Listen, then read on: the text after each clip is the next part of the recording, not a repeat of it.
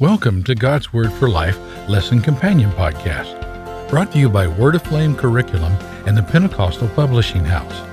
This podcast encourages adult disciples to think deeply about God's Word, further develop their personal relationship with Jesus Christ, and make a greater commitment to the purpose and plan of God for their lives. Let's dive into today's lesson and explore what it means to live out God's Word in our lives. Well, hello everyone, and welcome to God's Word for Life. I'm your host, Jonathan McClintock. This is episode number 39. This is a lesson companion podcast, so for those of you who are Word Aflame curriculum customers, we invite you to grab your Living Word Winter 2020-2021 lesson manual or student workbook and turn to lesson number 7, intended for January 17th, 2001, the lesson entitled Seeing Beyond the Present. For those of you who are not Word Aflame curriculum customers, we invite you to grab your Bible, sit back, and let's dive into God's Word together.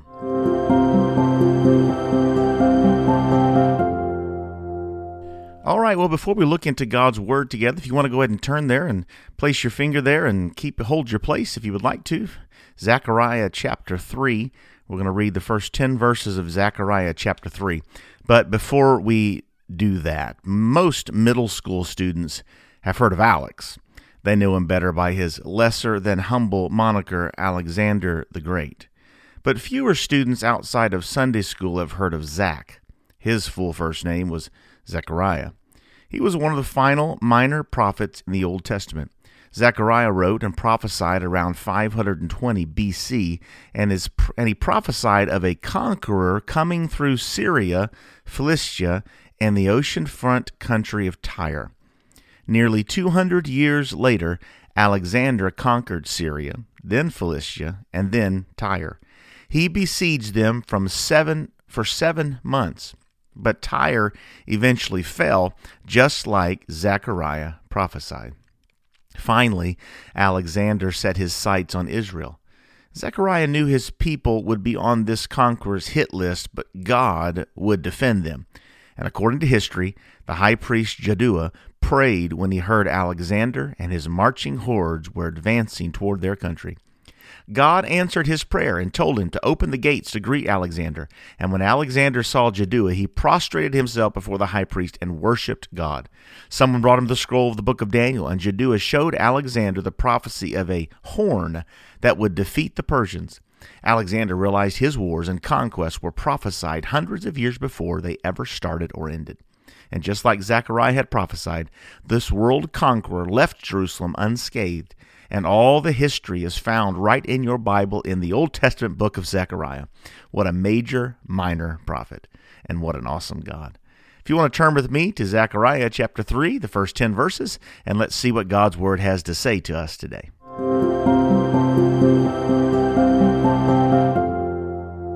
All right, let me read Zechariah chapter 3, and we're going to read the first 10 verses. Zechariah chapter 3, and beginning at verse number 1. And he showed me Joshua the high priest standing before the angel of the Lord, and Satan standing at his right hand to resist him. And the Lord said unto Satan, The Lord rebuke thee, O Satan, even the Lord that hath chosen Jerusalem rebuke thee. Is not this a brand plucked out of the fire? Now Joshua was clothed with filthy garments, and stood before the angel. And he answered and spake unto those that stood before him, saying, Take away the filthy garments from him. And unto him he said, Behold, I have caused thine iniquity to pass from thee, and I will clothe thee with change of raiment.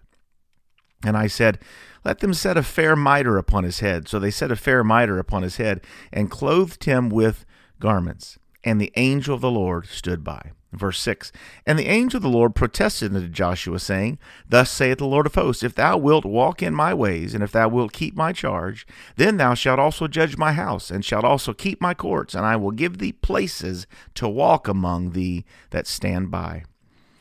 And hear now, O Joshua the high priest, thou and thy fellows that sit before thee, for they are men wondered at. For behold, I will bring forth my servant the branch. For behold, the stone that I've laid before Joshua, upon one stone shall be 7 eyes. Behold, I will engrave the graving thereof, saith the Lord of hosts, and I will remove the iniquity of the land in one day.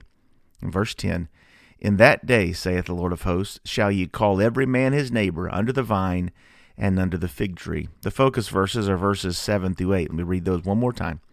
Thus saith the Lord of hosts, if thou wilt walk in my ways, and if thou wilt keep my charge, then thou shalt also judge my house, and shalt also keep my courts.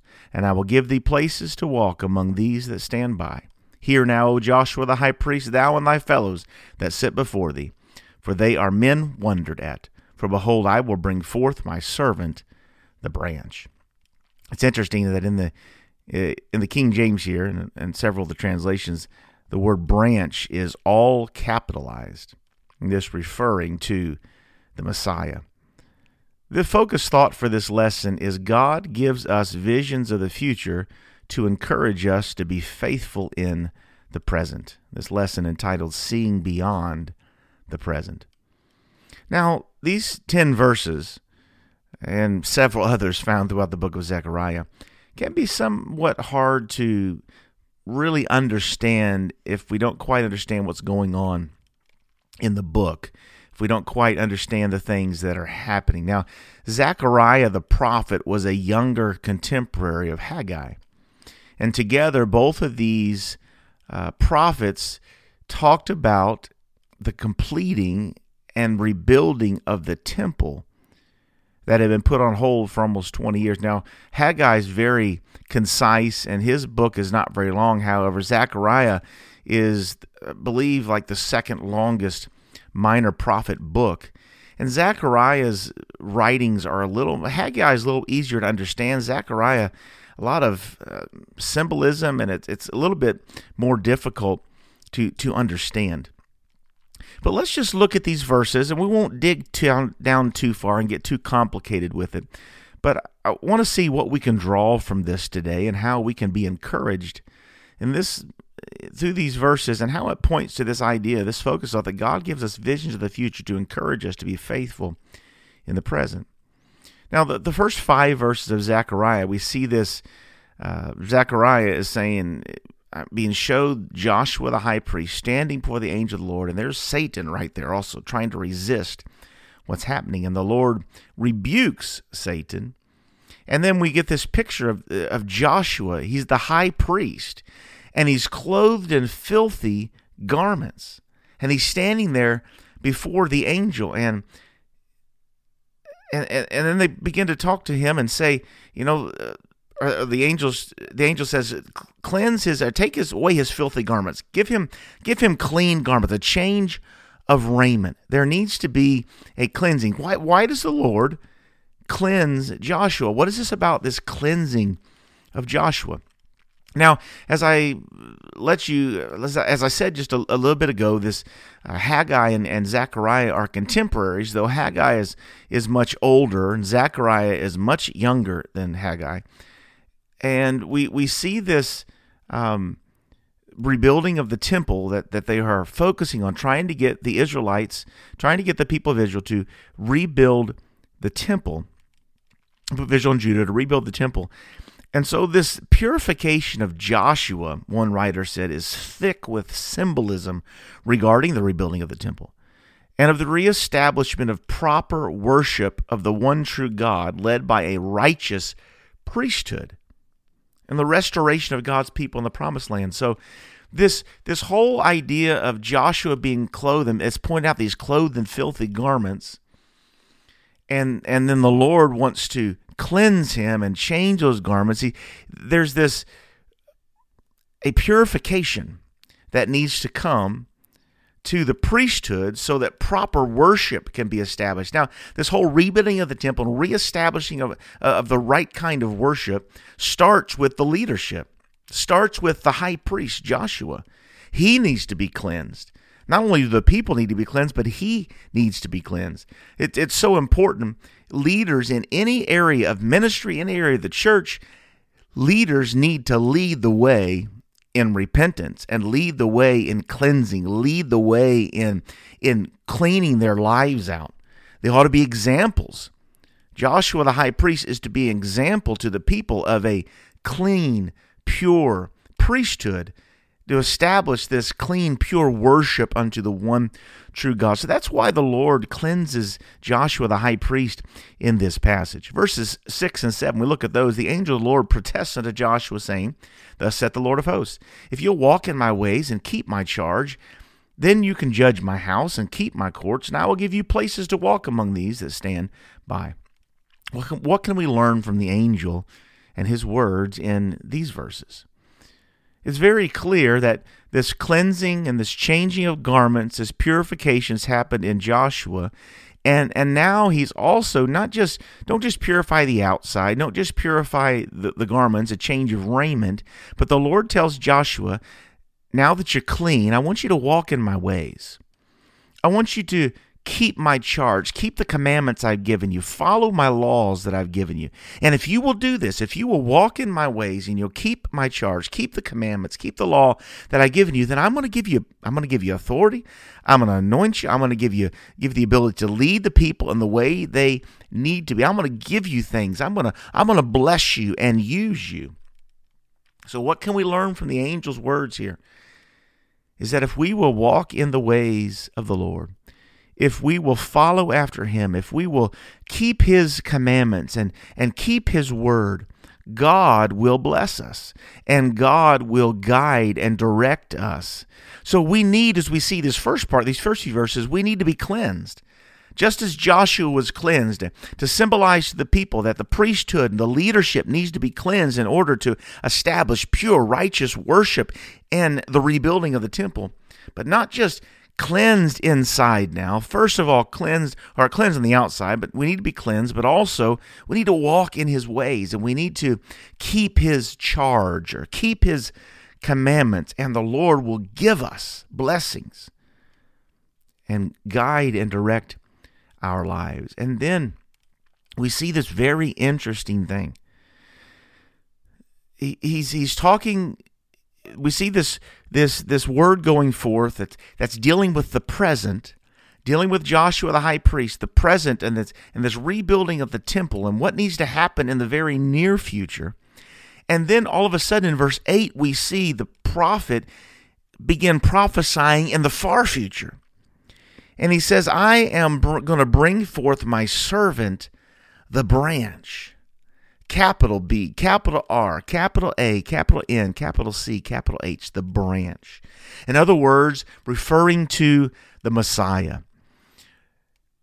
The whole reason for the people being cleansed and the priesthood being cleansed and the rebuilding of the temple and following God's ways and going and keeping God's charge, as God was establishing something, God was pointing to something that he wanted to do in and through those people. He said, I am going to bring forth the branch, the Messiah, the promised one is going to come, and I'm preparing the way for that. Now, this wasn't going to happen in the next few years like the rebuilding of the temple was going to be completed, but this would be down the road. But he gave them, just like our focus thought says, he gave them a vision of the future to encourage them to be faithful in the present.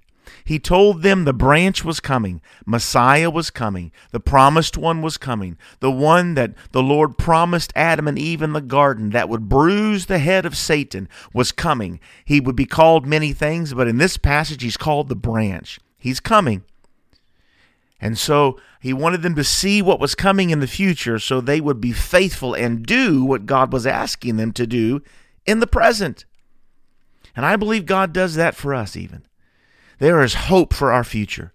We have a hope in heaven. We have a hope beyond this world. And if we will cling to that, it will cause us to want to be faithful in the present. We want to live for him now. We want to serve him and please him and honor him now.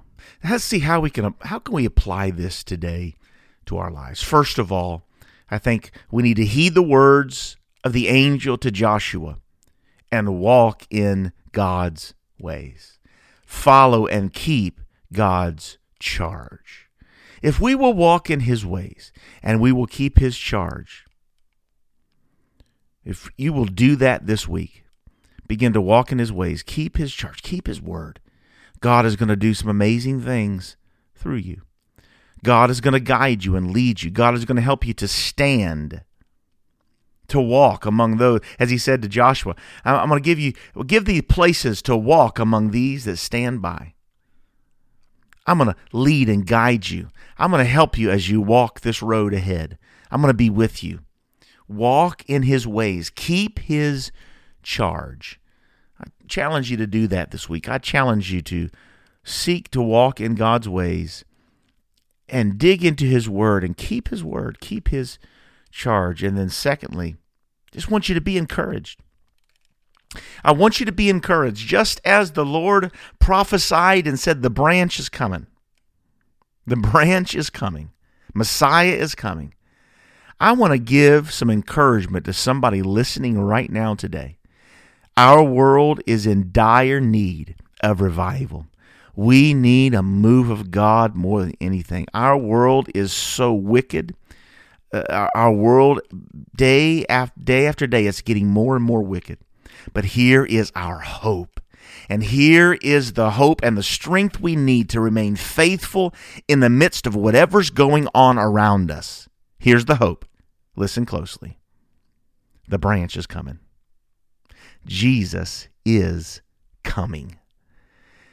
That should give us the hope and the strength to remain faithful no matter what we face, no matter what comes our way, no matter what may happen tomorrow or the next day. Hear me right now, no matter what you're going through, no matter what's weighing down on you, I've got hope for you right now. The branch is coming. Jesus is coming so very soon. Dear Lord Jesus, we are thankful for the hope that you give.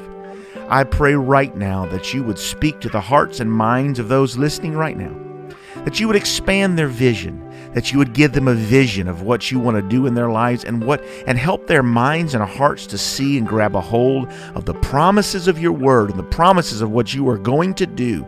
You are coming. You are returning for your church so very soon.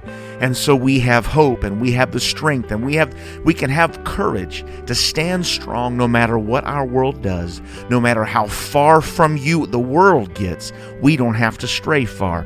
We can walk in your ways and we can keep your charge and we can allow you to walk with us. And we have the promise that you are coming back. And we have the hope that you are returning so very soon. Let us live in a way that points others towards you, and let us live faithful lives for you. In Jesus' name, amen. Thank you for listening to God's Word for Life Lesson Companion Podcast, where together we explore what it means to live out God's Word in our lives. If you haven't yet, make sure to subscribe to this podcast. And if you are looking for other Bible study tools and resources to encourage you in your walk with God, visit us today at PentecostalPublishing.com.